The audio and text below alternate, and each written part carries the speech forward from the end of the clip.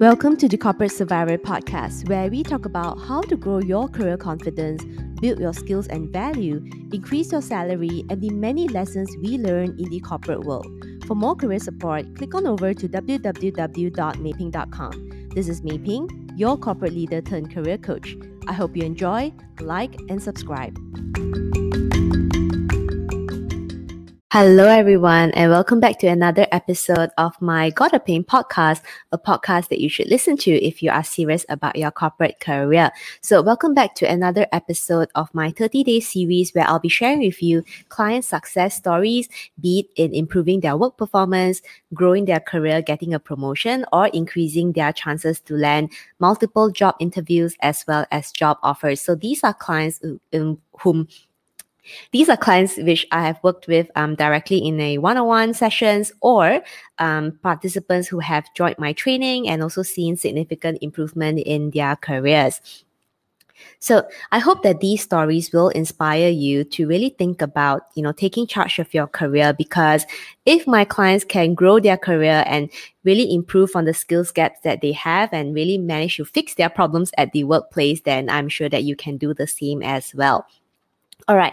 So today's story is a client who worked with me very recently, and her situation is that when she joined a new company, she was given a lot of promises in terms of getting a promotion within a certain period of time. However, the moment she joined in less than 6 months, there were multiple reorganizations that happened, and eventually the boss that made the promises to her now is no longer her boss. So if you have ever been in this situation, I'm sure that you can understand the frustration as well as the anxiety that my client felt at that time, because the person who hires you always is the person who believes in you the most, right? And one of the concepts that I always teach my clients is that to be able to build very strong working relationships with your bosses, because that will really create a lot of future career opportunities. So imagine the anxiety that my client felt, because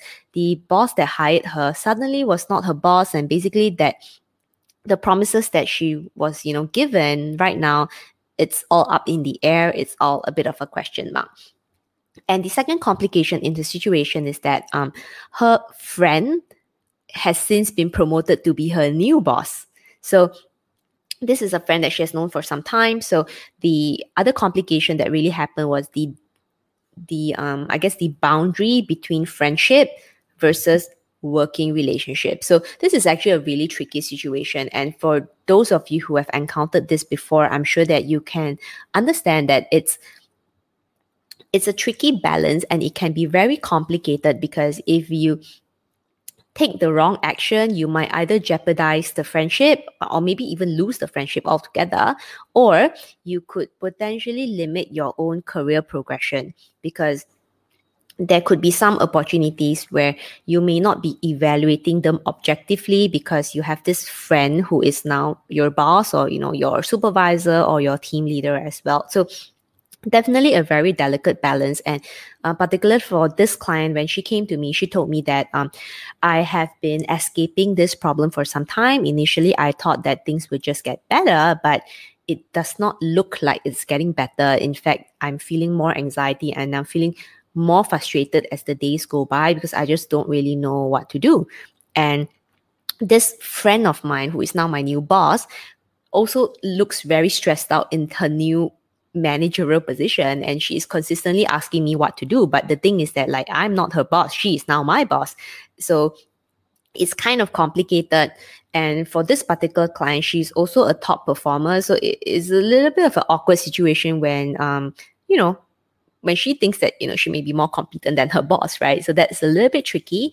So one of the things that I really went through with her in this session was to focus on the dynamic between friendship versus working relationship, and really where to draw the line, how to really approach conversations from a friend's perspective, and when to apply those kind of conversation methods versus seeing this particular friend as a boss, and what are the things that she should focus on talking about, and some of the things that she should just not talk about because it's just beyond the boundary that is allocated to her. So I think the line here, it's a gray one, but it's still something that we can really focus on carving out, because like I said, if you play this one wrongly, then you will probably lose the friendship as well. And that would be something that would be really sad, because this is probably a friend that, I think she has known for quite some time. And if you're in a similar situation like her, I'm sure that, losing a friendship is really not like the end goal that we all want to get to. So, it definitely is an uncomfortable thing. And the other thing I also noticed is that she wasn't really in touch with her previous boss as well, because right now she feels it's a little bit awkward to reach out to her previous boss. So I think that is actually a pretty common thing, because particularly in many parts of Asia, we tend to be quite hierarchical. So we just tend to listen to the immediate boss. But I think one thing is really important to recognize is that different people play a different part in helping you grow your career. So it doesn't mean that, just because this person is no longer your boss, you would just, completely cut off the working relationship. It doesn't necessarily have to be so. Although maybe the way that you approach this new person, I guess, who is not your direct boss, maybe the method and how you go about those kind of conversations can be a little bit more sensitive, but I don't think that should stop you from really catching up with people who could help support your career and potentially could, bring you future career opportunities, because they really trust in your skills and expertise, and they know that you're somebody who can perform, and they will be really happy to recommend you as well.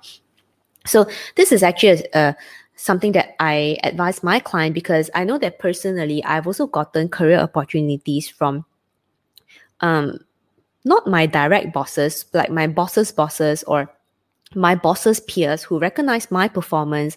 They were also able to provide me with career opportunities and also recommend me to very good roles over the years. So it's really important to be able to carve out that kind of dynamic and also basically build your own reputation in the workplace and not let it get stuck to somebody else's reputation, which I know is a little bit tricky to do, but it is really definitely possible. And lastly, it's so important to not get caught in the friendship versus working relationship, because if you're not careful, it will just all meddle in together. And for those of you who have worked with your friends at, your actual real life friends at the workplace, I'm sure you guys know that in certain situations, it might be a little bit awkward, because you sometimes feel like you want to help your friend as a friend, but right now you're in a working capacity. So like, if this person was not your friend, you probably wouldn't have volunteered for certain things that you are currently volunteering now. So it kind of like further grays the line and makes things even more complicated as well. So the main lesson that, I want you guys to take away from this client story is that you need to carve out friendship versus working relationship. It's not so easily done. I mean, there are some methods to make it a little bit more sensitive and less damaging, but I think being able to carve out the line, even though initially it might be a slightly more uncomfortable conversation to have with that friend, right? But in the long term, actually, it is a much more positive decision for your career, because you are not caught in this crazy cycle of like, should I say yes because this is my friend, or should I say no because I disagree with the work and I don't think it actually helps my career? So again, uncomfortable decisions doesn't mean that they are bad decisions. It just means that they are uncomfortable decisions. And sometimes, as you progress in your career, depending on where you are, you will need to make some uncomfortable decisions, and that is completely okay. In fact, it's more important to learn how to go through the thought process and ultimately make your own decisions and make your own judgments on what would really help your career to grow, but at the same time allows you to maintain the most positive and productive working relationship possible with the people around you, and always making sure that you are conducting catch-up sessions as necessary, because these catch-up sessions will not just only help you be more focus on your current deliverables, it potentially could also open more career opportunities for you down the road. So that's just something for you guys to think about as to how you are, I guess making sure that you're not closing doors of opportunities for yourself, and always making sure that doors remain open, and just be a little bit careful when you deal with tricky situations, particularly involving friendship at the workplace. So that's it for today's client success story, and particularly for this particular client. At the end of the session, as usual, I always like to ask my clients, what is your biggest takeaway from this session? And she told me that she really appreciated the perspectives that I gave her, because number one, she has been escaping this situation for some time now.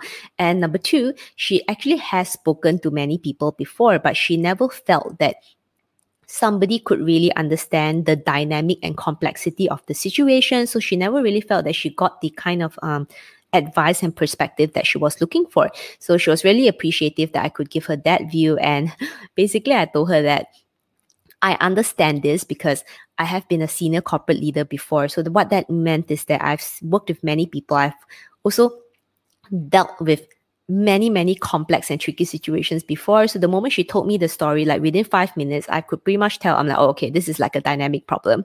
So I think she was really appreciative of that. And she really walked away from the session feeling energized and feeling like, oh, now at least I have a strategy and I can actually go execute it. Because in the past, she was really trying to escape. But right now, I think armed with the right practical strategies and something that she could really do, I think that empowers her to say, hey, it's not the end of the road. There's this new strategy and new thing that I could do. And let's just see where we go from there. Okay? So with that, I hope that this story inspires you. I hope that this story also empowers you to really stay focused on your career advancement, and really also focus on building very productive working relationships with the people at the workplace. So as usual, I hope that this 30-day client success story series continues to inspire you for you to take charge of your career and always focus on growing your career. So with that, I'll see you guys in the next episode. Cheers. Bye.